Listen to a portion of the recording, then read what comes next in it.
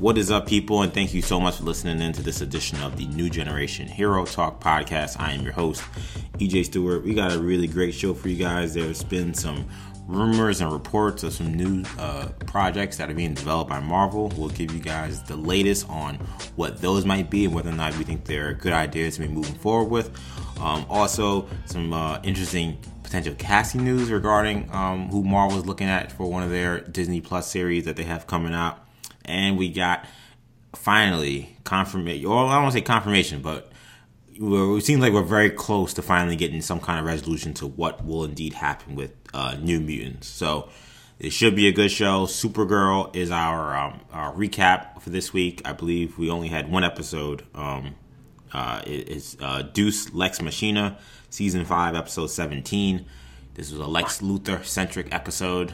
I'm very curious to see what my cohorts think of this, considering we do really like John Cryer, and this was kind of an episode for him to shine. So we'll see what we have to say about that. So it should be a good show. Hope you guys enjoy it. Joining me are my co-hosts, starting with Shamari Stewart.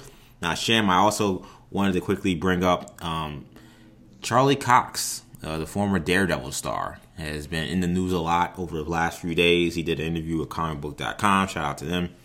And there seems to, for whatever reason, I guess probably because of these interviews and these availabilities he's done in the recent week, there's been a lot of chatter pretty much about where his head is at and what the future holds for him as being Matt Murdock. And he put out he said that there are rumors out there that he's going to be that lawyer that's going to go and maybe bail out Peter Parker in the little conundrum he's in. If you watch the end of Spider-Man Far From Home, he said that that's not true. He says that he has not worked with Marvel, been called to do anything like that in any way. So there's that. He also was asked about what the future does hold for him as Daredevil. And he had what I think resulted in some interesting remarks and maybe some disappointing a lot of people. He said that he feels like if Marvel were to move forward, they might be better off just going with a whole new Daredevil cast, including, replacing him. He said that, look, when you watch what Spider-Man has done, we've had 3 different Spider-Mans, and when you talk about the difficulty that could come with bringing a whole cast that now are on totally different schedules back together. He talked about how before, when he thought season 4 was going to happen, he was not doing a lot of jobs that were offered to him because he thought he was doing Daredevil. So assuming now that Daredevil right now isn't on his plate, I'm assuming he has a lot more jobs. I'm sure D'Onofrio, I'm sure all of them now are probably doing a lot of different things. What do you make, Sham, of this notion that perhaps it would be best for them to cast a new Daredevil and move in a whole different direction if they do decide to bring back the character? Which he says he thinks will likely happen, by the way. I mean, it will be sad if they decide to recast. But at the same time, I do think this is a character that, other people can play. I think Charlie Cox kind of did a good job of setting the standard, personally, in terms of doing a good job of playing Matt Murdock. But we can see all kinds of different Matt Murdocks. This Charlie Cox was more of a, and Matt Murdock isn't some, hulkish kind of guy, but he was more of a smaller kind of guy, but no Affleck. Yeah, he's not, he's not Batfleck or anything like that. But, I mean, we can have different Daredevils that say bigger in stature, or whatnot. So, I mean, it's... Go blonde, like in the animated Spider-Man series. He was blonde in the animated Spider-Man series? I don't even remember that. Yeah, man. I rewatched it not too long ago. He was blonde. Matt Murdock. Wow. I mean, they were doing crazy stuff in that show. They probably just doing stuff just to make sure that, the Marvel, cohorts weren't. Yeah, they couldn't tell. Hey, don't. Yeah, here's a shot with Peter Parker with some random lawyer. That's not Matt Murdock. Look, he's blonde. And fooled some Marvel exec until they actually saw the final cut of the episode and Daredevil was flying around fighting Blade. Yeah. So yeah, I don't know. I mean, I just think that he had a good run. I think it is unfortunate that he had lost jobs or turned down jobs and stuff, and now and he kind of pulled the plug on everything. But I mean, he's a great talent. He'll find other work, and I'm sure all the other talent will already has other work. I mean, we know Rosario Dawson, for example, has other work. She'll be fine. I feel like those actors and actresses would be fine. Mike Coulter's got a new show on CBS. Yeah, exactly. Mike Coulter's he's got a new show. Got a show. Yeah. Misty Knight's got a show. I was just watching her also on Altered Carbon. She's in the second season. All these characters, all these actors and actresses are getting other work. But yeah, it's just sad to see him go. But we got to move on, and we'll find someone else. Yeah, I'd be shocked if Charlie Cox wasn't Murdoch, personally. Really? Yeah, I'd be shocked. I don't think he's gonna be in Spider-Man 3. I don't know much. I don't know if I take much from what he said because he's got an NDA. He may be one of those guys. Some people may be more skirmish about those than others. Some people may be like, I don't know. Wink, wink, nod, nod. And some may just be like, just straight non-denial. So he may be the type he could lie to us and be in the movie and say, the only thing that makes me think that he probably won't be in it is just that how determined Feige is to just erase the Netflix stuff and erase Marvel, the Netflix. non-MCU stuff. Yeah. So the Jeff Loeb stuff is certainly non-Feige related, and that's something Feige doesn't really want to touch. It just seems like a unnecessary undertaking to try and recast Daredevil, Fisk, Luke Cage. Like, maybe you don't have to, but then now those are major MCU characters you just don't have access to. So, and I don't think this is something that, say, how a Kathleen Kennedy, for example, at Lucasfilm seemed very hesitant to touch Obi-Wan for some reason. I don't think this is a situation where the fans will literally shout you down and just force you to do it. No. There's too many characters. Yeah, Charlie Cox doesn't have that kind of backing. Yeah, there's too many characters at their disposal. So if they really don't feel like using Daredevil, they don't have to. I don't think anybody's gonna go crazy. But I think it's gonna be tough for them to, if they do Daredevil, not use Cox, because now any actor, again, it's like going to a sport. It's like replacing Coach K at Duke.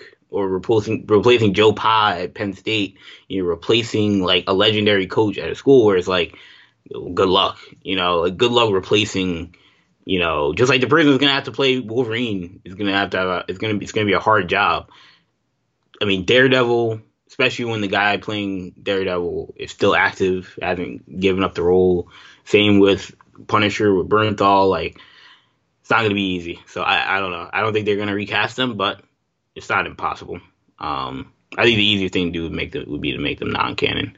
I don't know. What do you think, EJ? I wouldn't like that. Yeah, I mean, Kendall, I know you said, you and Shamari say that, recasting him may not be the biggest of deals, but I mean, look, the whole hashtag Save Daredevil, social media tag that was on Twitter and I guess Instagram got enough traction where Charlie had to recognize it. He actually, put out a statement, saying, hey, thanks for all the support and all you guys have done. I guess a lot of people during this time period done something I wanted to do, that they've gone back and watched a lot of, old shows, and one of the ones they've watched is Daredevil, and they see that it's just a fantastic show, and he's just completely perfect for the role.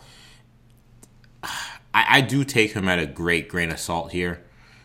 I feel like if Marvel is going to go down that path with him, with Daredevil, I do think that Charlie will be back. That's my hunch. So now the question becomes, okay, do I think he's lying? I don't know. I feel like there's a chance that maybe he isn't involved with what's happening with Spider-Man, but it could make sense because, we all keep hoping and jumping to the conclusion that, hey, man, wouldn't it be great if it was Charlie Cox who was the one who was helping, Tom Holland and Spider-Man get out of this jam. But we know that they're developing another prominent lawyer in the Marvel Universe that already has a show that's signed, booked, and ready to go in She-Hulk and Jennifer Waters. So, to me, I've always kind of held my thing saying, okay, held my excitement saying, okay, like, wow, yes, we know that, like, Daredevil and Spider-Man have crossed paths a lot in New York City. And Peter and Matt have crossed paths several times as well. To me, it was like, okay, but if there's another New York lawyer that you can go to, certainly Jennifer makes a lot of sense too, and that could absolutely be the route as she goes, particularly because Jennifer And especially in recent comics and even older comics. I mean, she has had a propensity to take superhero cases. So I don't want to say for sure, oh, he's lying, because maybe Marvel doesn't see that as the plan for him in terms of using him in that role. They could still want to use him as Daredevil. I think it would make sense to use him as Daredevil. So I think, not to say that whatever Marvel does wouldn't be super interesting and we wouldn't have a lot of excitement for it, but I just feel like they found a way to bring back, at the very least, Charlie and Vincent in their roles as Matt and Fisk. I just feel like the energy and the excitement for that show or movie, whatever it would be so palpable, and it would bring so much that they wouldn't have. They just got some other guy to play Daredevil. Now, it depends who the other guy is. Now, if you tell me that other guy is, someone really famous, then maybe that's different. But Daredevil has such a cult following, and then that we've heard and seen its presence over the last week or so, which is why I think we've seen so many headlines with Charlie Cox recently. Yeah, I think it's gonna be tough. But I agree. I just think he's a hard guy to replace. And I just think it's so unnecessary. I think, again, if you feel like you don't want to deal with the stuff of all right, we got all the baggage of the last show, which, I mean, it's an awful baggage to take on, right? That show. But if you the really worst place to start off. Yeah, exactly. But if you feel like you don't want to take on that type of baggage, then just say none of that happened. Just say it's the same guy, it's the same actor, but that was an alternate universe. If that's the stuff you want to deal with, but. I feel like, nothing in that show completely would contradict him showing up in a Spider-Man movie. So I don't see why you would even have to do that. And he's not a character where nobody's asking for, I mean, some people are asking for more Daredevil, but I'm not even asking for more Daredevil. I'm just saying if you put him in Spider-Man, I do think it would be, I don't know how it would play. I don't know how it would play, if they decided to use She-Hulk instead of Spider-Man instead of Daredevil as Spider-Man's lawyer. But that would depend on the timeline. If She-Hulk is maybe out by then, which I don't think it would be, but She-Hulk maybe just looks good. If it looks like, oh, this may be an interesting story, Ruffalo's in it, and maybe the leader is around, maybe people will buy it. But I think if you polled people today, I think 95% of people would say they'd rather Daredevil. Lawyer in Spider-Man 3. I mean, I don't know. I think Feige's gassed, and rightfully so. He doesn't think, the fans really want Daredevil. I have to succumb to it. I think he's like, no, I make the fans want. Well, not necessarily make the fans want what I want, but okay. Feige doesn't make me do anything. But I think he's gassed. I think he knows that he has been on point 99% of what he's done. Yeah, man. And if he doesn't want Charlie Cox, he doesn't need Charlie Cox. And I agree. I don't think he does need Charlie Cox. Yeah, it's just so weird. I think, and if there's anyone I trust to recast a character, it's Feige. Again, Feige, we talked about this last week, but he doesn't seem like the grudge-holding type. I just don't see why he would look at. He doesn't seem like it, but I'm just going based on his actions. I don't see why Feige would look at Cox and be, I don't want him. That's just I don't know, weird. Man. I agree. I don't disagree. Unless, I'm just saying. Like EJ said, unless he had someone else lined up that he felt was. Yeah, and I don't know if it's really a revenge thing or an ego thing. I think it just could be look, they did something, they had a vision, and it was great. But considering we're a PG-13 universe, but considering there's a established history that they've already put in place that we want to go in different directions with some of the things they did, right? Or we don't want to be confined to some of the things that they did. He may feel like it makes more sense to just have a cleaner break, which I think would be to me. I think would, while I don't think it will happen. I do feel like that would be the easier thing to do. The easier thing to do is absolutely to just start clean. But the cooler thing, the thing that I think makes more of an impact, I think, is to bring him back, which is why it's harder because of all those things I just mentioned. You got to explain, okay, is all that stuff canon? If it is canon, how is this guy gonna, enter this PG-13 universe and be credible? Okay, was that not canon? Okay, he is Matt, but this is a different Matt. Or am I gonna like Marvel's take on him? No, Marvel Studios take on him, or will I prefer Jeff Loeb and Marvel Television's take on him from previously? I think it creates clear pitfalls potentially, which is why it's harder. Yeah. But I think I think the risk don't outweigh the reward here to me. I think that Cox is excellent. Marvel knows what they're doing. So if they can get Cox and build on what they did, what Jeff Lowe Marvel Television did, that to me should be, that's just cut and dry. I don't know. To me, all that other stuff, I'm not gonna weigh over that possibility. Now that's me though. I'm not Kevin Feige, so I can't speak to what Kevin may feel. Kevin may feel like that might be a little too much, and he is Kevin. He's Kevin Feige. It's like when Kevin Durant was talking about playing against the Clippers and how it was difficult. He's like, yeah, but I'm Kevin Durant. He may feel like, yeah, but I'm Kevin Feige, and I know what's the name is done, but I can do a lot too. So maybe I can put something together for Daredevil that's really cool. That's awesome. Look, man. I mean, I don't think he's gonna. Well, and I agree with EJ in that there is that kind of you going for something that's like mature content to now not mature content. Right. I think that's part of the reason the Venom was PG-13 because maybe they saw this coming down the pipe, where they wanted to cross things over. You show Daredevil. It's a lesser version of the whole Deadpool issue, which I'm sure will come up much later. That's what I think is going to be the bigger thing, honestly. Yeah, because I mean, kids are going to be like, "Oh, I want to see Daredevil," and be like, "No, Daredevil." Yeah, the Deadpool thing is going to be real. But when you're talking about Spider-Man, that's a kid-friendly brand, especially in Spider-Man. All the kids want to be Spider-Man. Yeah, it's a kid-friendly brand at this point, so that's an interesting. And I just don't think he's going to do it unless all the people they screen test are just trash. No one works. They can't find anyone. Now, you talk about finding people. I thought about, I think we talked about him a couple weeks ago, but Krasinski might actually be a decent Murdoch as well. At this point, Krasinski can Krasinski, if the character white, white male. I'm not feeling that one. I'm not going to let you give it a pass on that. I was with you with Scott Summers a couple weeks ago, but I'm not giving you Matt Murdock. No, I mean, I think it could work. I mean, I'm not saying he'd be my number one choice, but in terms of believability where people would be like, all right, we'll see this. I think people would see Krasinski and Murdoch, but Murdoch, no, Matt is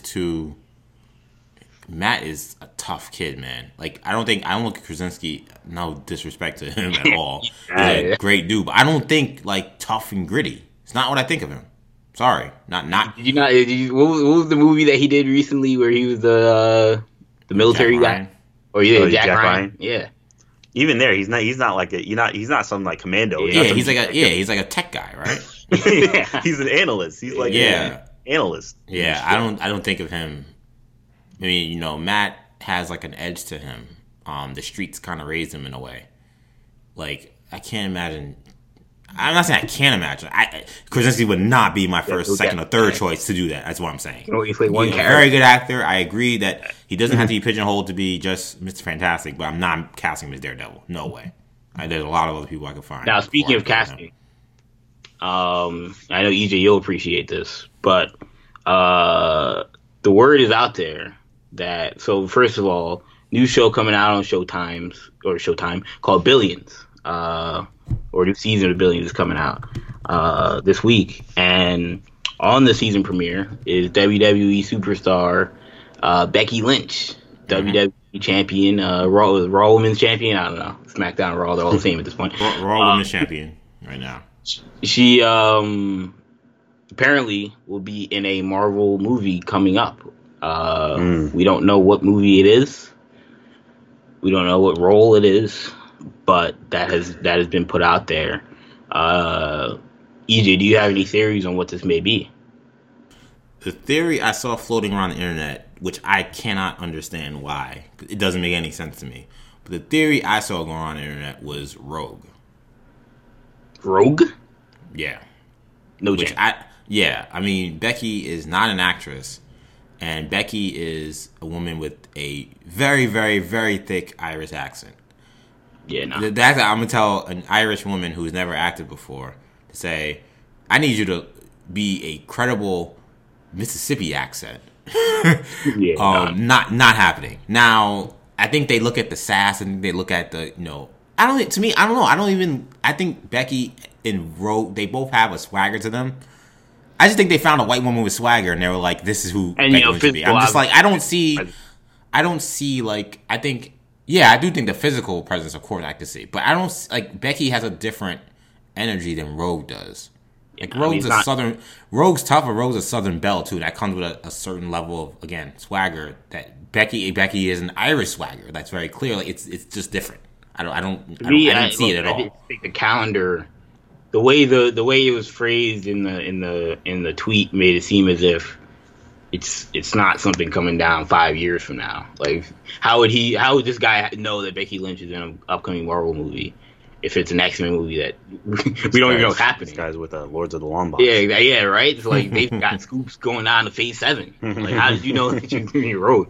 So for me, I'm thinking, look, is it Black Widow? Shout out to Lords of the Long Box. Yeah, shout out to Lords of the Long Box. Is it Black Widow? Obviously, she has red hair. Can you do the Russian thing? Potentially, but then EJ mentioned, the Irish accent. How will that work unless it's not a speaking role, of course? Wait, so you're saying they think that she's already been? I was under the assumption that she's going to be in a movie, not that she's already been. Going to be in an upcoming Marvel movie.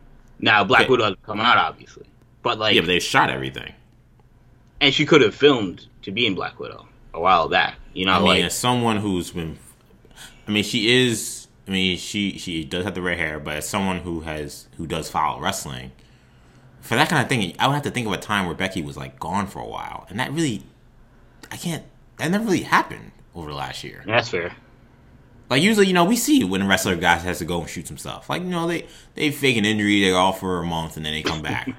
Like that never really happened with Becky Lynch. She's kind of been carrying, not to get too much into wrestling nerdom right now, but like he's kind of carrying Raw. She's been carrying Raw for a year. So when would that happen? I can't imagine that she's in that movie. Is it impossible? I think it's something that we haven't seen yet. If it's a scene where it's like she was, she's fighting somebody, like, whatever movie she's in, I would imagine it's not a huge role. But, so if we cross off even Black Widow, the other options, Eternals, I don't think that it's possible, but I don't think it makes much sense. Shang-Chi. And then Shang-Chi, which I think does make sense, especially if you're talking about the World Martial Arts Tournament aspect. She has a physical role. Maybe you can say she's from Ireland, and it makes sense. So that's my guess that she's going to be in Shang-Chi. But I do think Black Widow is another option. Whatever role she's in, I think it'll be kind of like, GSP, George St. Pierre being in Captain America Winter Soldier. I do feel like a scene with her in Shang-Chi could be really awesome. Like I could see like if she was like, her character was an Irish wrestler, right? And, like that could be really cool. Yeah. Mm-hmm. Yeah, that's not too far down the line where I could see that could make sense. I don't know. I just feel like the stuff. I could be dead wrong, and we'll go on this podcast and people will be like, "You were so wrong on this." But I'm trying to think back on like times where like Becky was gone for enough time to shoot something like this for this kind of word to be getting out that she's been in this. She's having this role, and I can't think of a time where that's happened. I asked Shamari this last week. But what do you think of the odds that we're going to get Ben Kingsley as the Mandarin in Shang-Chi? Yeah, I'm interested to see your reaction to that too. What do you mean we're going to get him? Because he'll be in the movie. Ben Kingsley at all. Oh, that he'll be in the movie. The quote unquote Mandarin in a new scene, not just so they just show the stuff from Iron Man 3, but in a new scene in Shang-Chi. Percentage. They're gonna something's gonna happen with something involving Kingsley's character. I can't say for sure he's gonna be in it. I would argue that chances are probably high, but I could see them doing something where they kind of allude to him in some way. Right, show his picture or have like a stunt double or whatever. Like I could see them do something. I can't say for sure. Kingsley's gonna be in the movie and there's gonna be lines with him. I don't know about that. Do I think that there will be some kind of allusion to him? 1,000%. That's what I think. There's a 100% chance it's going to happen. Yeah, I'm giving all that a 0% chance. Yeah, no way. I don't think they're going to mention him at all. No, I don't want him. I don't want to hear about it. And I do think Shamari's line of thinking, where it's like it was so like jarring and probably negative that they may not want to go back to it, is fair. And no one cares about him since it was announced that Mandarin was going to be in it. The only reaction I've seen from anyone has been, "Oh, good, it's not the other guy. I hope I don't see him." That's the only reaction I've ever seen. I mean, they could put him in. Marvel's not afraid to kind of. I won't have a positive reaction to it. Besides, it's like, unless they do it well, I guess. But besides, I would say, what's it called? Inhumans. Marvel's not afraid to kind of stare down the barrel of its bad decisions.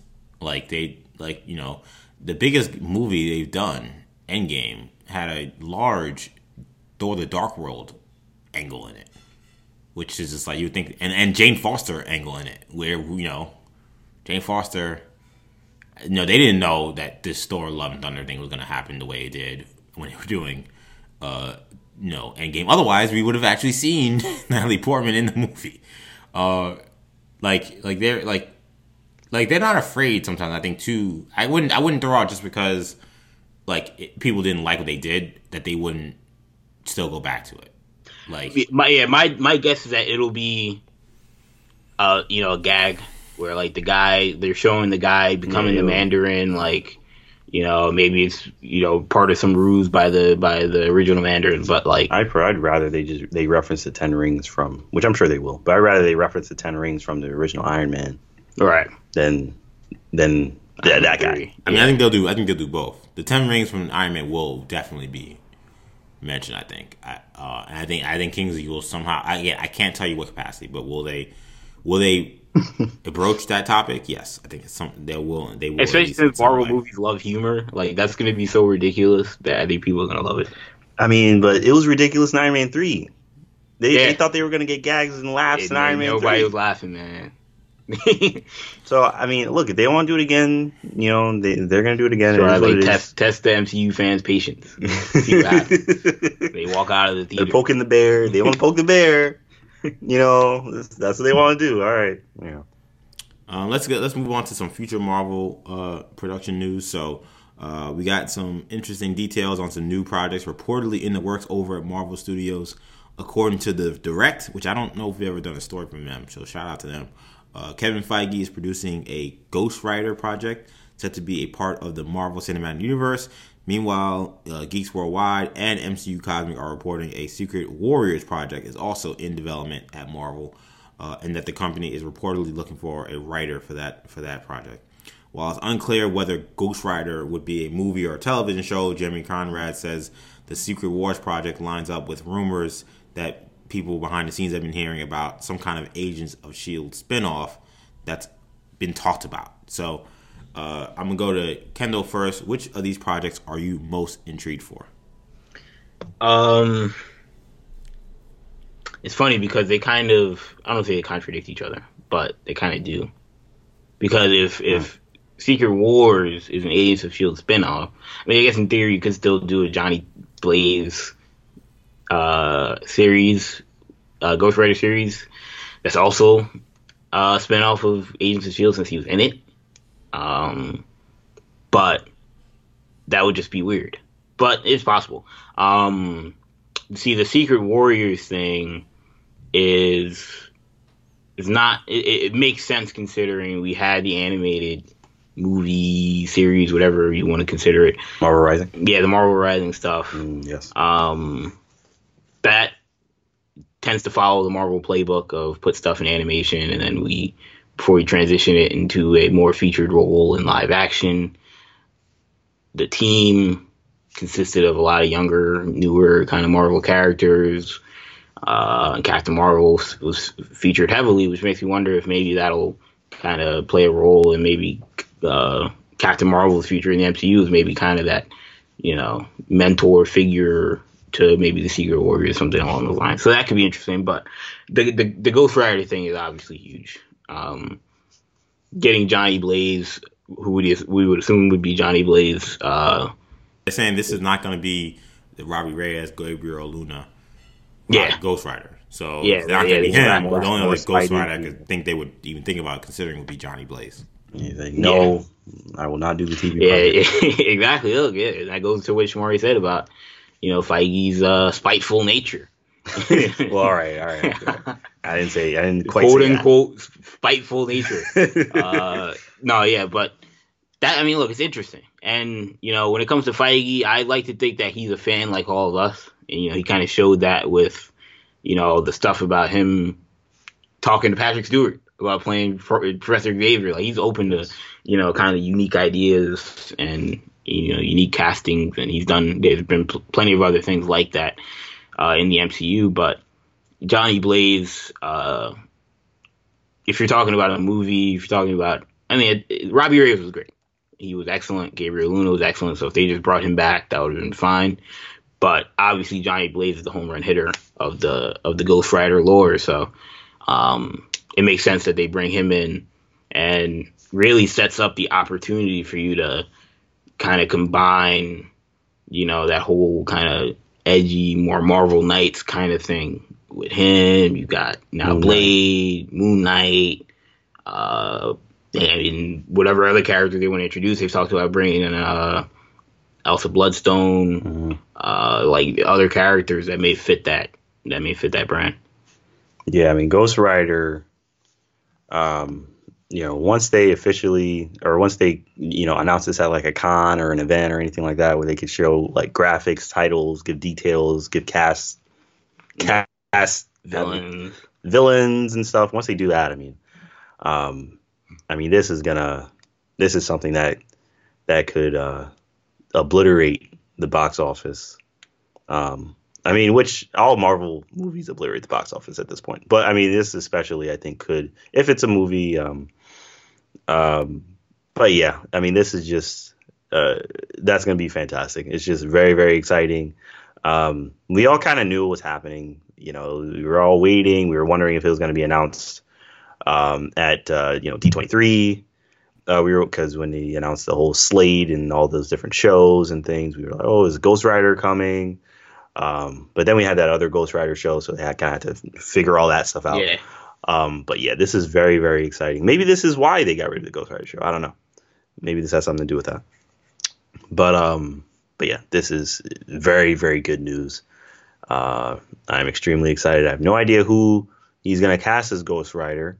I didn't hate Nicolas Cage Ghost Rider. Yeah, I thought the first movie Cage was might decent. get a phone call. I doubt it would be Cage, but I don't think it's gonna be. He might get a phone call. But it's possible. You never. I'm sure he'll probably will get a phone call. Honestly, just out of courtesy or something and all that. But yeah, it's I have no idea who they cast, but this is gonna be something special. I know. And when it comes to Secret Warriors, I don't know. I hope we get some of the Agents of S.H.I.E.L.D. cast people. I'm not getting my hopes up just because you all know how I feel about Feige and how he feels about TV. He's the Iron Hammer, the Iron Hammer, Iron Fist of Feige. Iron Fist. Pun intended.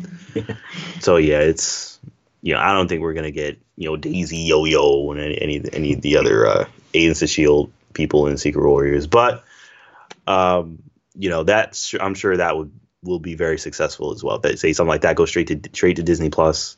That's gonna do really well as well. So it's all really exciting stuff. Yeah, to me, you guys make a compelling case. I do agree. The Ghost Rider, a Marvel Studios Ghost Rider project, especially if it's a movie, could be epic. And I do want to make sure I make that clear. Aquaman level. Yeah, that could be a massive deal. I'm thinking about merchandise. I'm thinking of just a promotional campaign behind it. If they get a big name actor to be Ghost Rider, it's just like Krasinski, right?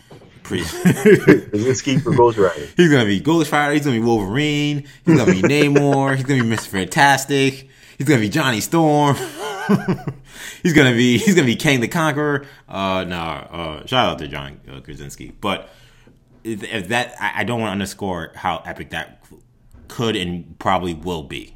But I gotta admit, again, me being a comic book reader that really kind of came into my own around 2007, between 2007 and 2013, 2012. Like Secret Warriors really excites me. Secret Warriors, of course, again, we're talking about Secret Invasion. The recent Secret Warriors team was introduced in Secret Invasion, issue 3, as this kind of undercover team that Nick Fury was putting together because he knew that the heroes really couldn't be trusted. So he had to put together a team that he knew weren't going to be people that Skrulls were possibly going to be, looking to replace and things like that. So, so obviously when I hear Secret Warriors, I think, oh, okay, another Secret Invasion tie-in, maybe. But also, I just think it's a cool thing because I think Nick Fury. I kind of was thinking about Sam Jackson, his place in the Marvel universe right now, and I know that they got him doing the Sword thing, which is cool. But to me, this feels more. This would be way more fun to me if he was involved with something more like this. To me, the Sword thing's a little too out there. Not contained enough for Nick Fury for me. Not to say Nick Fury wouldn't be involved in something like that, but I think Nick Fury. I think of him being a spy at the end of the day. So the idea that he could be with a team that may include Agents of S.H.I.E.L.D. people. You don't want Nick Fury out there handling the Shi'ar Empire?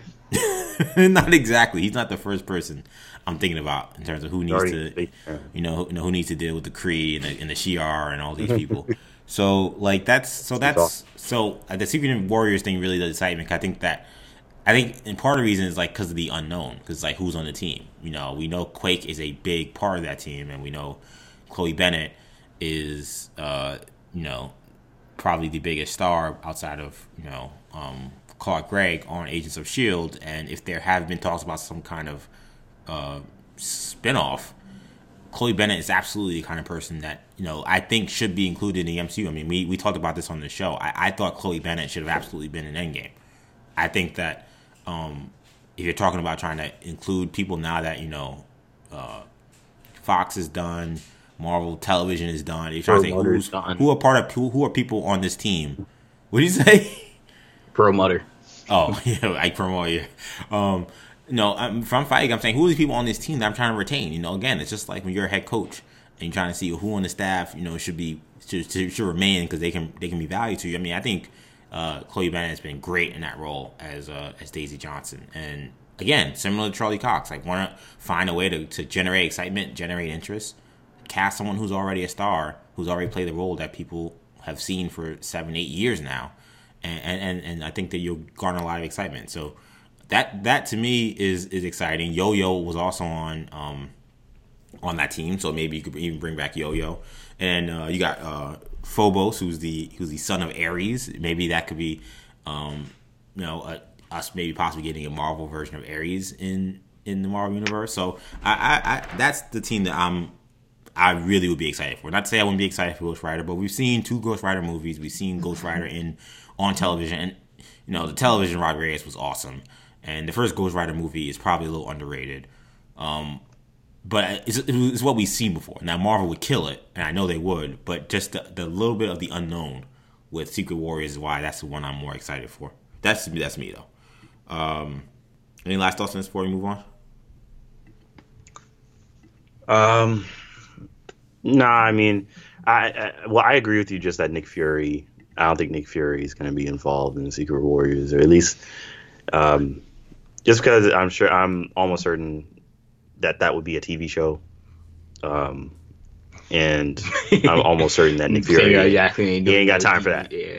You don't think Sam would do a 6-episode show that was had the billing of what Disney Plus is trying to do? They'd have to I think he might. I think you're underestimating him. I think it has to be big enough. I think they'd have to convince. He's a mega star. I do understand that. I want to make sure my audience gets that. I understand he is an A-list star, and I don't remember the last time he's done television regularly. If even, I'm sure he's done that at some point, but I can't think of it. So I get that, but I do feel again with what we're seeing with how television is kind of becoming the new movies, and with Disney Plus. And trying to mimic what we've seen from HBO and things like that. They told him we're gonna have a show centered around just you. You're not gonna be not to say he's been a sidekick, but he's kind of been a supporting character in all these other movies that the show was centered around him. I would not put it completely past him. That's what I would say. I'm not saying it's a shoo-in, but I think that is possible. Okay. Yeah, I mean, I don't see it, but I mean, I think it's possible. I don't think it's likely. I mean. They did get him to do the what if stuff. He did do one episode of Agents of S.H.I.E.L.D. too. He's on the season premiere, 2 episodes, right? Or 2. Yeah, he's in a couple. Yeah, exactly. That's why. Yeah, I'm telling you, man. But I mean, not that's a put it past total him. different. Yeah, him showing. I can't believe Feige let Perlmutter take Sam Jackson from him, even a second. Yeah, I mean the Agents of Shield thing was so That big. was crazy. You know, we forget how big that Agents of Shield when that came on. It was like Yeah, we were like, that, whoa. a Marvel show, Marvel canon show. No, but the second cameo was kind of like later. It wasn't like an early cameo. Like the first one, yeah. The second cameo was after the. And it was kind of like Big moment. big. It wasn't like, oh, he was in it for like a second. Like he kind of was like helping. He was in the episode. Yeah, and I can't believe they pulled that off. The whole series was kind of initially was crafted around that moment. You know, like everything was around the whole Shield Hydra turn. So you kind of don't do that show unless you think that Samuel Jackson could be in it. So that makes you wonder if that thing was negotiated like at when they ordered the pilot. Do we have Sam Jackson for the twist? Do we have Sam Jackson for the pilot? All right. Right. That's fair. Also, more projects apparently in development. According to CinemaSpot, an Ironheart project is actively in development. Ironheart is a superhero by the name of Riri Williams. She's a black teen at MIT who designed her own Iron Man-like suit from stolen campus materials. This project would be a series that will be produced on Disney Plus. So this will not be a movie. This will be a series. Shamari, are you excited about this series moving forward potentially? Yeah, I'm really excited. I mean, Ironheart is. I mean, to be fair, I haven't read her comic books, but just the concept of that character seems very intriguing to me. And I mean, I think this is something that see a show, especially a Marvel Studio show, centered on a black female teen, isn't something that it probably is not something that a lot of people thought they would ever see, especially minority people and minority women especially as well. So I mean that's going to be a big deal. A lot of people are very excited about Shuri. I know, you're still very excited about Shuri, and you still want Shuri to be Ironheart. Yeah, I mean, it's certainly an idea that I've thrown out. But yeah, I mean, I think it's a great idea. I think it could be, I think that could be. It could hit a lot of different notes if done correctly. I mean, I look at shows like Blackish and other shows where they're kind of very witty kind of humor. I feel like you kind of mimic in a show like this. Word. But also kind of keep it as a family show, but also have it be a superhero show at the same time. I mean, you can hit a lot of different notes here, and it could connect with a lot of people. And I think there's another show that I think the community could get behind this. Similar to how we showed up for Black Panther. I think there's another show where a show like this, popular, it's going to be very empowering for a lot of people. So I think that this could be something special. Yeah, no, I think that this should be certainly something that's interesting to watch. I think, the fact that they use the term actively in development, not in early development or anything of that nature, makes me think that this is certainly a possibility. And this isn't like a thin kind of idea that they're not blowing smoke here. There. Yeah, it's not just on the whiteboard. This isn't smoke screen. This isn't smoke screen, not just on the whiteboard. So yeah, I mean, the interesting thing will be how do they juggle the, kind of the Tony Stark aspect of this. Is Tony Stark like the AI for her Iron Man suit, her Jarvis, quote unquote? Is Tony Stark, how do you juggle that with like the role he kind of played in Spider-Man Homecoming? Will some people feel, we got the whole Tony Stark mentor thing again? I mean, I don't care. She's playing, a second Iron Man. So yeah, I mean, I think just as long as they do the character correctly, I think it certainly could work. Some people out there are like, oh, don't do a Rhodey or don't do a Falcon. I'm like, I mean, I don't we'll have to see how Falcon is in Falcon Winter Soldier before I say don't do a Falcon. But and Rhodey. What do they mean when they say don't do a Falcon? I don't get it. I guess just some people feel. I mean, you have to ask them personally, but my guess is some people would feel like those characters were psychic, and don't sidekick her. And I'm like, I mean, Rhodey is. They're not gonna sidekick her with a dead man.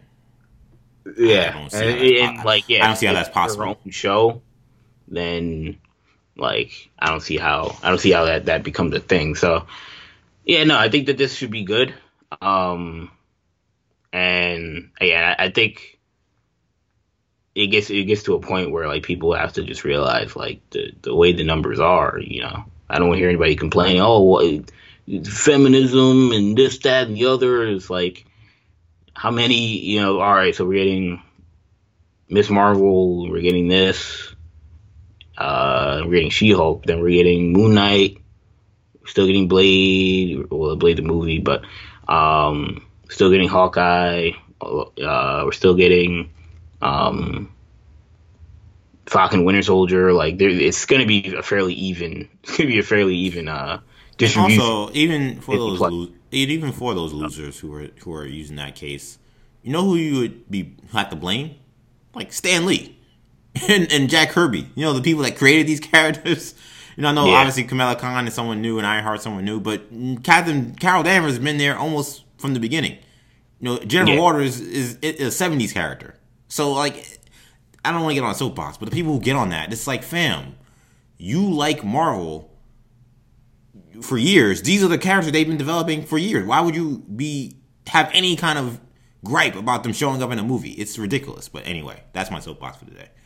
And also, I just think there's a lot of potential in terms of, again, I think they have to infuse a younger group of Marvel characters. Yeah, absolutely. I do think eventually they're gonna have to start introducing outside of Spider-Man younger male characters, but right now they may have plans for Miles Morales in the future. But that would be my only kind of thing. But in terms of they want to introduce a young Avengers team, you have I was gonna say I know you were on the Young Avengers bandwagon. You have Riri Williams, you have Kate Bishop, you've got Kamala Khan, potentially Spider-Man, although Spider-Man at this point is a little big for that.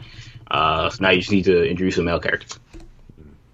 And you can't forget, you also got Speed and Wiccan too, who potentially, who we know will be seeing in some nature probably in WandaVision. So that's two young male characters.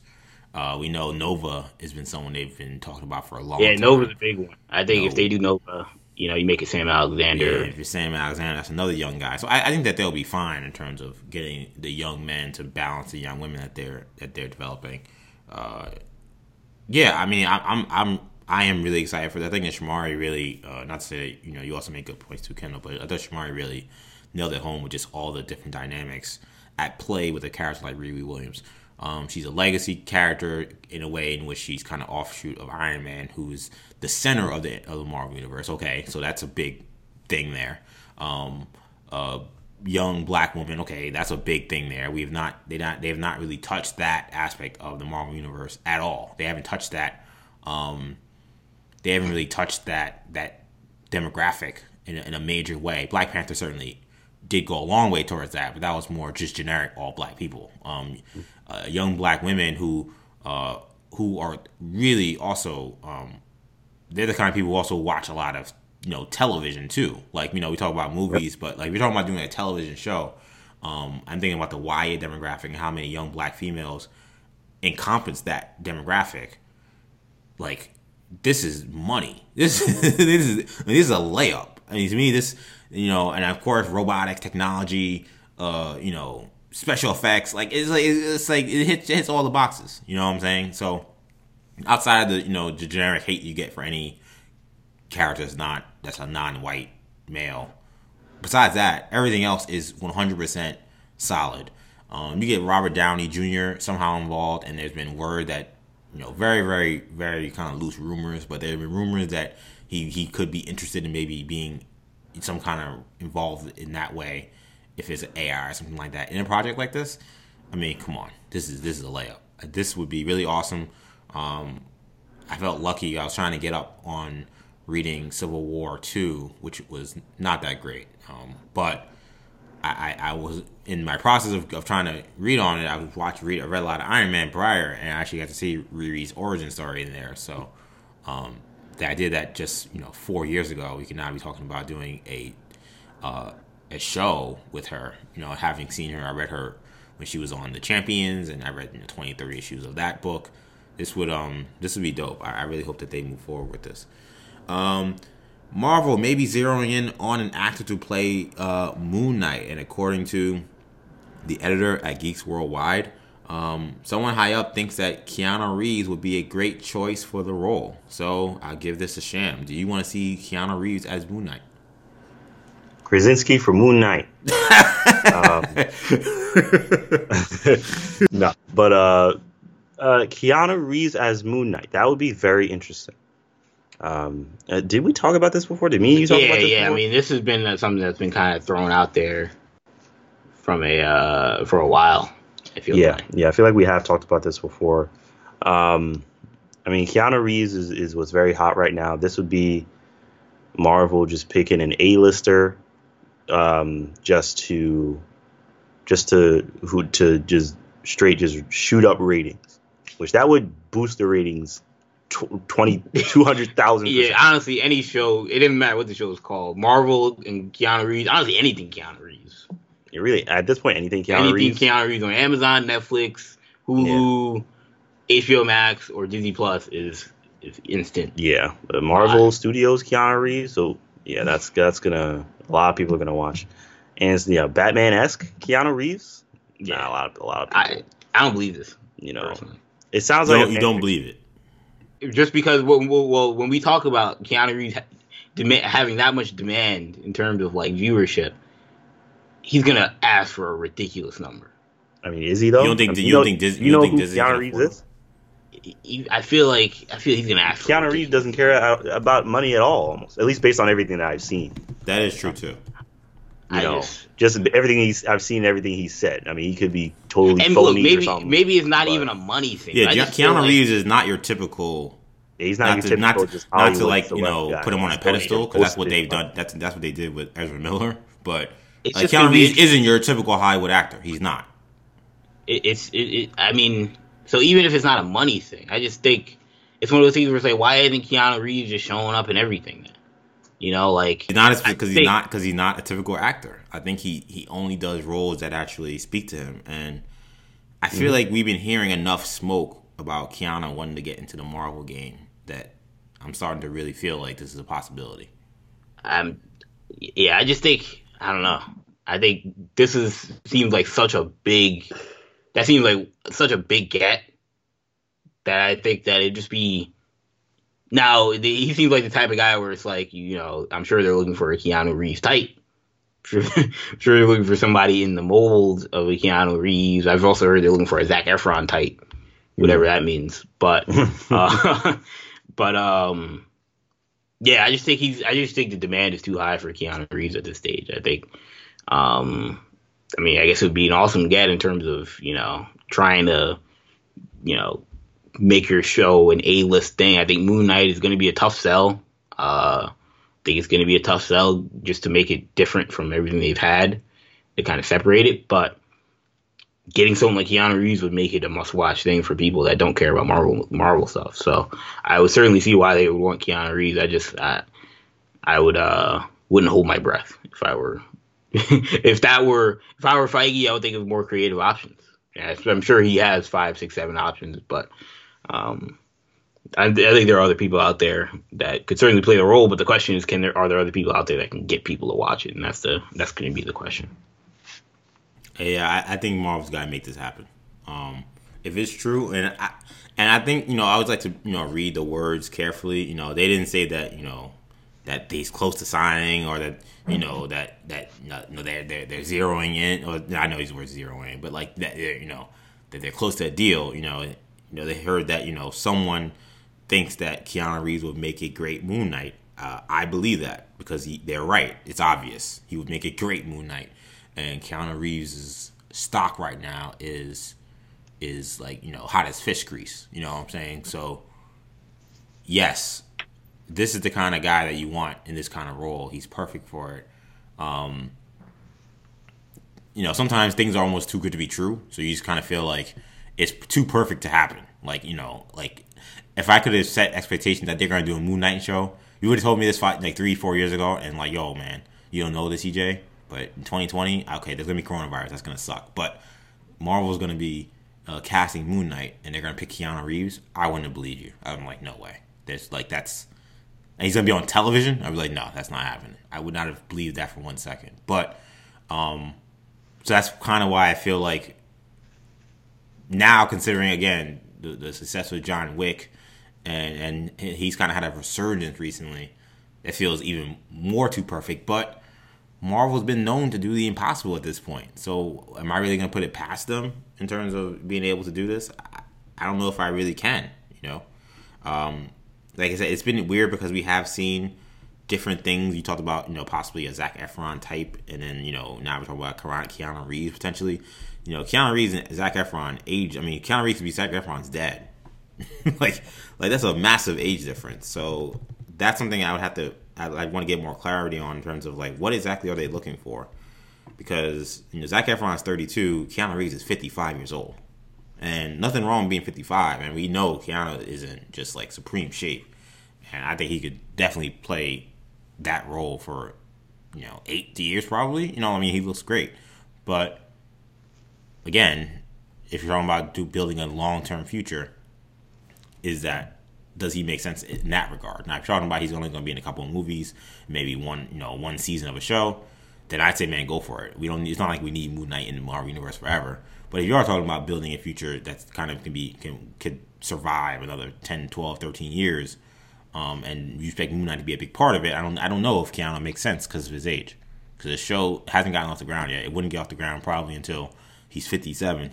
Like, that's where it gets a little dicey now. All right, now how long am I expecting him to kind of be around? So it's that is a risk with this. But on the surface, I would absolutely take Keanu Reeves in a second. If they're looking for, because the other aspect of this is going to be whether or not they try and target Israeli actors or Jewish actors to play the role. Shia LaBeouf's out there. He's someone that's been thrown out there, and Daniel Radcliffe's been thrown out there as well. And those people obviously certainly fit the age range. Certainly also bring that A-list kind of name to the MCU, but certainly aren't at their height of like their value. So they probably, in terms of that monetary aspect, certainly way more gettable than you would imagine someone at the value of Keanu Reeves. So it's like, all right, that's somebody. Those are guys where I'm like, may fit what they're looking for. If we're talking about getting someone that's a big name, because there's a chance that they may not swing for the fences with this. They may feel like, well, we're Marvel. We just put out a good show and people like it. We'll be fine. I don't know. I have my doubts that Moon Knight will be some smash hit. Given that, look, I think superhero fatigue is kind of a big thing, and I think if you just put anybody out there, I just don't know if people are just going to go and see Moon Knight. I think there has to be a reason for people to go watch Moon Knight, whether it be on Disney Plus or. I think the hope is the Marvel name attached to it and the momentum they would have revved up with whatever they do in WandaVision. They have a lot of the Soldier. Like that. By that point in time, whatever I give you, you're gonna take my money mode. You know what I'm saying? Right. Like it's kind of like what happened with Guardians of the Galaxy. Now, to be fair, as we always mention, though, with Guardians, they put some big name actors that made us say, "Oh wow, Vin Diesel is gonna be in this." Like, Chris Pratt and Zoe Saldana gonna be in it. That changed a lot of people's. This is a bad example. This was a bad joke. Like, Inhumans just was not. Nobody was in take my money mode for Inhumans. Obviously, the word got out that it was so bad, and just from Jump Street, that looked so terrible. I just don't think that it had no chance. Like, you know what I'm saying? I think that's I know you said it might be a bad example, but I think it is because of that reason. Like, that's something that's so exceptionally bad. It looked like a really bad YouTube. Like a YouTube show. Like, that didn't look real. Like, when you saw them first set photos, like I just don't think that that's a fair comparison to what I think Marvel's trying to do with Disney Plus. I get, yes, Inhumans Now maybe didn't this is garner the bigger, kind of interest, but just even anything Marvel has done on television hasn't always been popular. Even if it's good, like Agent Carter isn't like. I mean, I thought it was pretty decent. It Agent Carter was a very good show. Had the Captain America brand attached to it, and nobody cared.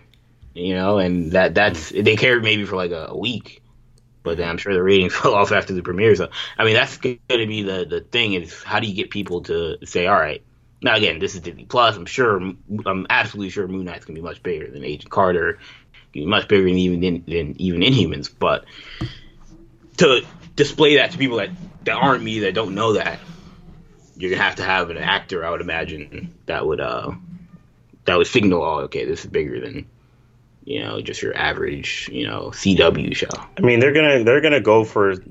I think they are gonna shoot for the fences. I think just as a company, it just makes the most sense for them. Yeah. Especially with this character. But when it's all said and done, they're gonna cast the person that they think is best for the role, even if it's someone that we may not. You don't want to see Jack Black? No. As Moon Knight? He's a big name. Adam Sandler's Jewish. Even if it's someone that we may not. This is how Adam wins. Even if it's someone that may not be super known, or maybe someone that's more on the come up. Maybe maybe it's someone that we may not know of yet necessarily, or someone that's in a show now that's getting a lot of buzz or something, but maybe they haven't quite reached that peak yet. Or like Charlie Cox. I had never heard of Charlie Cox before Daredevil. Right. Being perfect for the role. Before then I probably would have argued they should have casted some A-lister. I'd be like, no, don't cast this guy. Who is this? Cast, Tom Cruise or something. Right. So yeah, I think Feige knows what he's doing. Similar to how even the Paul Rudd casting, Paul Rudd, I mean, I guess, but it ended up working perfectly. He just has an eye for these things, so I think they're going to end up getting the right person. I think Keanu would be the right person. I don't see Moon Knight as being a character that say you'll be like, oh, okay, so I want you to be in Avengers 5.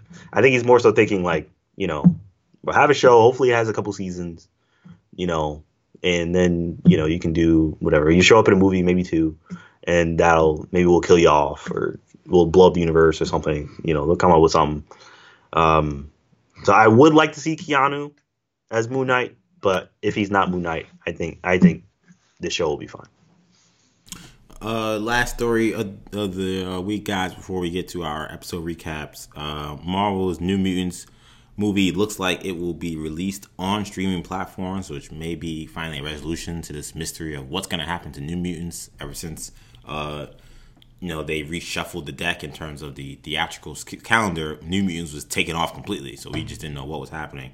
But it briefly appeared available for pre-order at Amazon, but the tech giant recently did take it down, saying in a statement, quote, "Our agreements with the content provider don't allow purchases of this title at this time."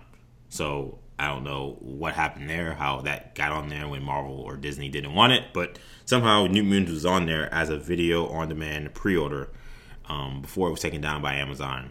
Was this the right move in regards to putting this on streaming services, Sham? And does this make you even more interested potentially in wanting to watch it now that you won't have to leave your house? I think it is the right move. I mean, with the state of the world right now, especially, no one's gonna go see this movie. Anyone that does is just trying to get out of the house, and it's probably gonna endanger a lot of people. It's just a bad look for everybody. So trying to say New Mutants is not worth the Rona. 100%. Definitely not worth the Rona. So yeah, they're definitely gonna release it online. It's definitely a very good decision for them to do so.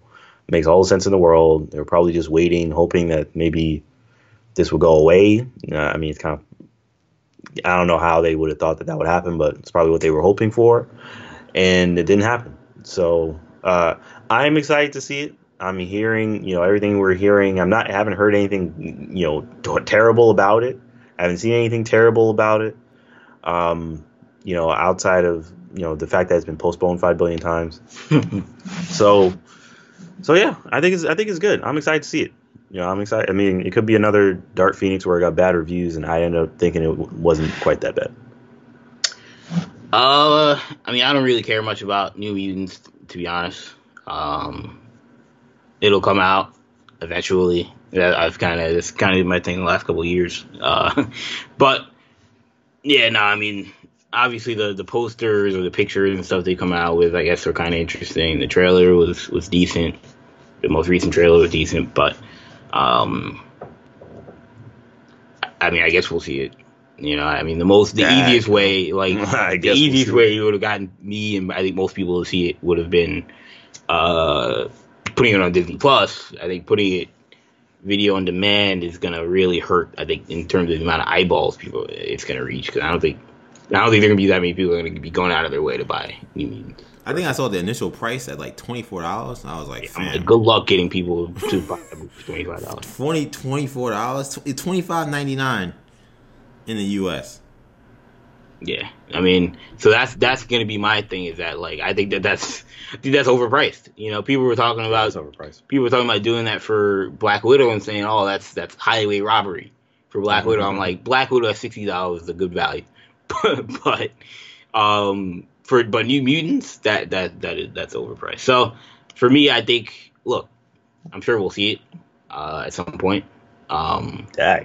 I mean, I'm sure we will. I'm not doubting it. I'm just saying, like, I just don't know if most people that, didn't feel the need to want to review it are going to go out of their way to buy New Mutants.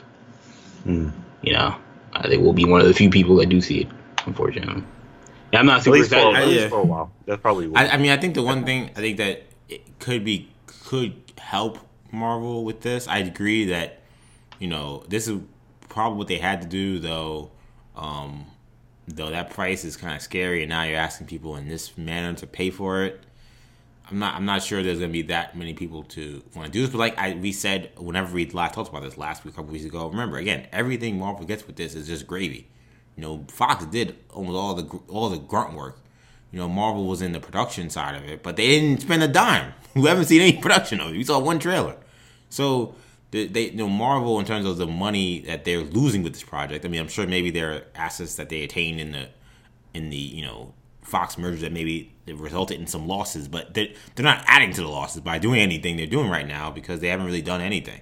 So even if you say, okay, you put it on a streaming service, you're asking for an exorbitant amount of money and you don't get a lot, well, you didn't put a lot into it anyway. So anything you get is just a luxury in that regard. What I will say is, while that price to me is ridiculous, what I will say is, and maybe that's part of the reason why Disney told them to take it down. Maybe that price was wrong or something. I don't know, because that $26 seems crazy for a movie that has just no real internet buzz or interest.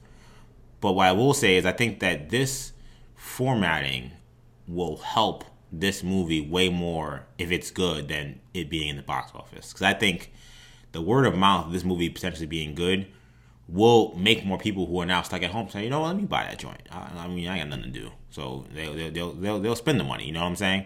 But the word of mouth, people saying, this is good, you should go see it. And then how many people will be like, I'll just wait until it comes out on HBO in 4 or 5 months. Or I'll wait until, there's a rent, I can rent it, for a cheap price.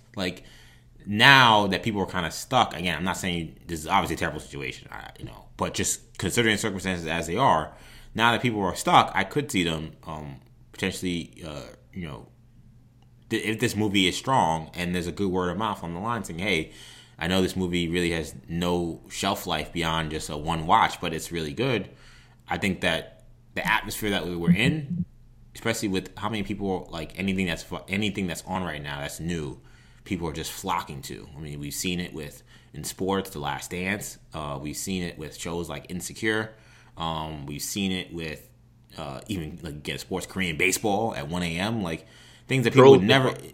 Yeah, Trolls is doing really well. Things that you just never would have imagined would have this kind of impact, or having everybody's impact has been inflated because everybody can't do anything else but watch these shows. So what I will say is this was smart for Marvel, because if it does end up being strong, the chance that the word of mouth propels it to better numbers than maybe Marvel was anticipating, or I or you guys were anticipating, there's a better chance that happening on a streaming platform than it would be on in a movie theater. So this is absolutely right, especially considering, again, I didn't even talk about the idea people are scared to death to go to movie theaters. Like, I mean, there's also that big part of it too, is that it could be great and nobody will give a damn potentially because people might just not want to be in those kind of crowds. So this was the absolute right move, and for me, I do think that it does make me more likely to be interested in seeing it. I think it will make a lot more people more interested in seeing it. But we're at the end of the show, which means we have to do our episode recap for this week. So this week we are catching up on Supergirl. This was episode 17, season 5, Deus Lex Machina. Deus Lex Machina. Sorry, I don't know. I'm clearly very uncultured. You're not a big Deus Ex Machina fan? No. What is that a reference to? I mean, I guess is that like a Roman term or something like that? It is a like Roman term. Story. Yeah. Yeah, it's like I'm very uncultured. The movie that came out recently. All right. Well, I'm very uncultured, as you guys can see. That was probably very embarrassing for some people listening to this show. But this is episode 17, season 5. I feel like, I'll be honest, this episode did not do it for me. And that pains me because I love Cryer a lot. And I think he's good. I think he was good in this episode. But it's kind of one of those things where you kind of can't go to the well twice with the same character and it hit the same way. Especially when what you did before you kind of got away with because of how clever you were. And let me be more specific what I'm talking about. So this episode is another one of these. Lex has been plotting everything from the beginning, and you guys haven't seen it. Let's catch you up on all the things he's done to put himself in a prime position to be the hero and have everything go his way that you didn't know or you weren't paying attention to. Last season, they put together an episode, and I can't remember. I'll look it up at some point when you guys start talking. But they put together an episode when they kind of really fully introduced him as the villain again. Mm-hmm. That was similar. And it was one of the best episodes Supergirl's ever produced. It was flawless. But the problem with this episode this year to me, guys, was this became way too cockamamie. It was way too much him just knowing and assuming things that like didn't really seem to make sense as to how he could have known or assumed them. And the story was just really, really hard to follow. And I think part of it's because this story has been really hard to follow. This was a hard episode to come from after having seen Supergirl for a month. Also, I think the way they kind of, they couldn't, control coronavirus, to be fair. But if there was supposed to be some kind of major hiatus between this episode and the last episode, that was a bad idea. I think me being away from the show that long and then jumping into like, here's all the stuff that's been happening that you probably don't remember that this happened, that this little small detail happened here or there, and them trying to retell me all of that, it just didn't work for me. And it sucks because I really, again, John Cryer's Lex Luthor is one of my favorite characters on television, and I wanted to like this episode a lot, but the confusing, cockamamie, and I've seen this before, nature of this episode did not allow me to enjoy it the way I should have. I'll let Mario go first. Oh, okay. Talk about the audible there. Yeah, all right, switching it up. Yeah, no, I thought it was great personally. I mean, I part of the reason why I wanted Shamar to go first. Oh, okay. I didn't know you said that. Yeah, I don't know. I thought it was great. I mean, I feel I agree that it was the kind of same thing that they did last time. But once I realized it was the same thing they did last time, I was just like, okay, here we go. Lex taking us on another ride. And it worked. I mean, in my opinion, I think it worked. It was very cockamamie. I mean, you know how I feel about this story. I don't like this story in general. I think Leviathan's a bad villain. I think this season overall has been very lackluster in terms of almost everything. But yeah, either way, it was still very enjoyable for me to see. And I agree, some of the stuff is kind of hard. Even a lot of stuff they explained needs explaining. Now, how did he know about Jeremiah and how did he? There's a lot of stuff where I'm just like, what? Yeah. How? When? How? Talk about a real cockamamie way to get rid of Dean. Dean Cain. It's like y'all could have y'all had it simple last week. He just randomly died. Now y'all making all. Y'all don't even have to go through all that trouble because y'all didn't want a Trump supporter up on your social justice warrior show. Like this, you didn't have to do all this. This seemed like too much to me. Yeah. But yeah, I thought. Either way, I thought the episode was very good. I very much enjoyed it, and maybe it's just a refreshing kind of break from the Leviathan is this random that Lady Margot and she's scheming in the lab and Granny mustache goodness. twirly, Granny goodness, and stuck in the virtual world like Code Lyoko or something. It's just like. It's just I enjoyed this episode very much. I'm glad. I want more Lex. The more Lex we get, the better. That's when the show shines. John Cryer is fantastic, and Kendall's putting on his Leviathan, his obsidian lenses right now as I'm talking. But yeah, it's just I thought it was really well done. I mean, for the most part, it fit together. Which at some point I'm just like, look, suspend my disbelief for a lot of stuff. As long as Cryer's doing his thing, it doesn't totally not make sense, so I'm with it. Interesting.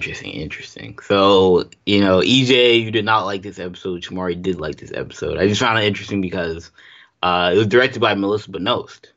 So it was. Shout out to Melissa Benoist. Yeah, I'm glad you did mention that, and I'm happy she got this. This is her first kind of step into a tough episode to do. Into the directing kind of lane, and obviously, it was kind of taken two different directions. And my experience, what were you saying? Sorry, I was just going to point out one thing. The one thing that I didn't like really at all was that CG scene with the Sun Eater. That was a little weird. That was awful. Yeah, I didn't know what was going on. Like, it was so hard to like. I didn't care. I'm sorry. So the Martian Manhunter, Miss Martian came out of nowhere. Shows up. I'm like, oh, Miss Martian. She hasn't been in the season. Like, she hasn't been all yeah, what was that about? Yeah, then she showed up. That didn't make any sense. Yeah, that was the only part of the episode I didn't like, but everything else I was cool with. But yeah, no, it was interesting that was her directorial debut. While watching this episode, I thought like it started out. I thought really good. I thought the stuff with Lex kind of figuring out, the stuff with Crisis. I thought some of that stuff was needed. The stuff him Miss Mocker was needed. Then I think it gets to a point where it really kind of, I don't even know where that point is, but there's a point in the episode, maybe in the first 20 minutes, where it like craters. Where I'm just like, I don't care about anything that's happening right now. Once it starts talking about the Leviathan mumbo jumbo, I'm just like, I really don't care about this. Well, welcome to my season, Kendall. Yeah, exactly. Now, I'm back into Shamari mode. And I think it doesn't really.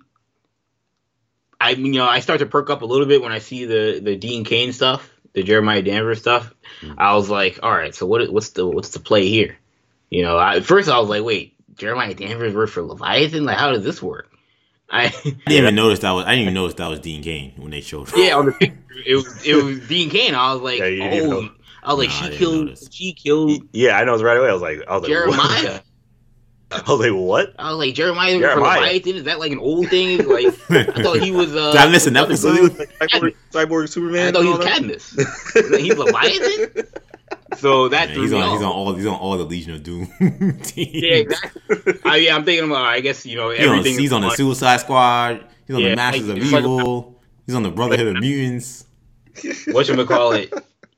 Cadmus owns Lex, who owns Leviathan, who owns this one, and they all go back to the Monitor. Like, I guess they're all owned by somebody. Jeremiah Davis, he's just the pawn of everybody. Yeah, he's the pawn. But so that threw me off a little bit. I'm like, okay, now I'm watching kind of closely, and the Lex turn I thought was good, but the episode was rocky. It was just a rocky episode. It was a roller coaster where there were parts where I was like, oh, this is really cool. And like you mentioned, the stuff with them going into space and the CGI, I'm just like, this is a video game. I mean, this is basically a video game.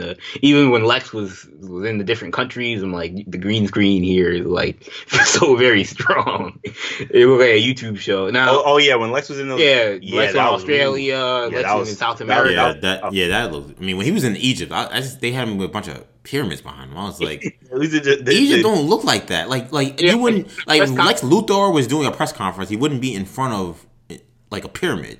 Yeah, he wouldn't be in the Sahara Desert. Yeah, come on, fam. Yeah, he was in a full suit in the desert. So, I mean, look, come on, man. That was ridiculous. I know it's a CW show. I know Supergirl is not like the most highly budgeted show, so I'm gonna give them a pass. But you just got to understand it's gonna be jarring. So yeah, I mean, I thought it had issues. I thought that the twist at the end with him and Miss Tessmacher was good. It really kind of took you back to like, oh yeah, this guy Lex is like nobody to mess with, man. I did like the twist that they added with them playing like the Frank Sinatra "My Way" at the end. Cause I recognize the song, and then he's like, and I did it my way. And I'm like, oh, I get it. But yeah, overall, I thought it was a rocky episode. I thought it was, you guys put it perfectly. One of you guys liked it, one of you guys didn't, because they thought it was an up and down episode. Thought there were moments that worked. I thought there were moments that didn't need to be there. I think they had trouble, but I think it being a Melissa. What happened? Yeah, pick a side, you know. Yeah, I know, right? I love playing the middleman, but I think they had trouble with the fact that Melissa Benoist was directing this episode, so like the whole Supergirl angle had to be much more tempered. They had to tell someone else's point of view. They already did the Alex in Wonderland episode, so you couldn't do an Alex-centric episode, so they're thinking, all right, let's do a Lex episode. And I mean, I thought it worked. I thought it wasn't great. I'm not excited for next week's episode, personally, but it's where we're at. I just feel like, to me, in order for this episode to work, I gotta really be invested in the conspiracy. Remember how invested we were in the Ben Underwood conspiracy and who was his benefactor and how it all did tie to Lex Luthor or something in some way? Like, that was an interesting conspiracy that I was completely invested in. So when they unpeeled the onion and they did it so masterfully, it like that helped. This was done in some ways a little clumsy. Like I said, all the Miss Martian coming out of nowhere, stuff that didn't need to be in the episode. The other part of this episode that was super goofy was the Myriad and Lena stuff, man. Yeah, I mean, you all know how I feel about that. Completely did not need to be in the episode. It was just drawn out drama that they decided to drum up out of nowhere. They said, "Oh, why are you using Myriad and I can't?" Like, who cares? Yeah, no one watching this cares. I mean, maybe those two characters care, but anyone rational could understand. All right, but I just also feel like they make these characters like emotionally stupid for no reason. Like, to me, like after the good moment they had with Kara and Lena, you would think that like Kara would think about the situation and be like, you know what, man, we are on better terms with Lena. I'd owe her a call and be like, hey, I'm just letting you know, like, I'm thinking about using Myriad. It's a very serious situation. The only way we can get through this is by doing this. And Kara is a thoughtful, caring person. The idea that she wouldn't do that is unbelievable to me. It's not. I don't believe it. Like, I don't think that the character they put together, that she would just. And then when she pulls up, she's just like, look, I don't got time for you. Which in some ways I kind of liked, because like none of us have time for Lena's crap right now.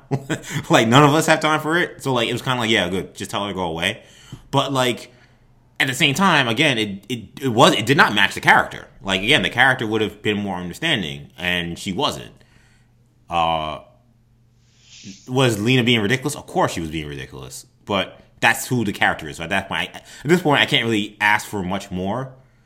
I gotta ask for because it's consistent.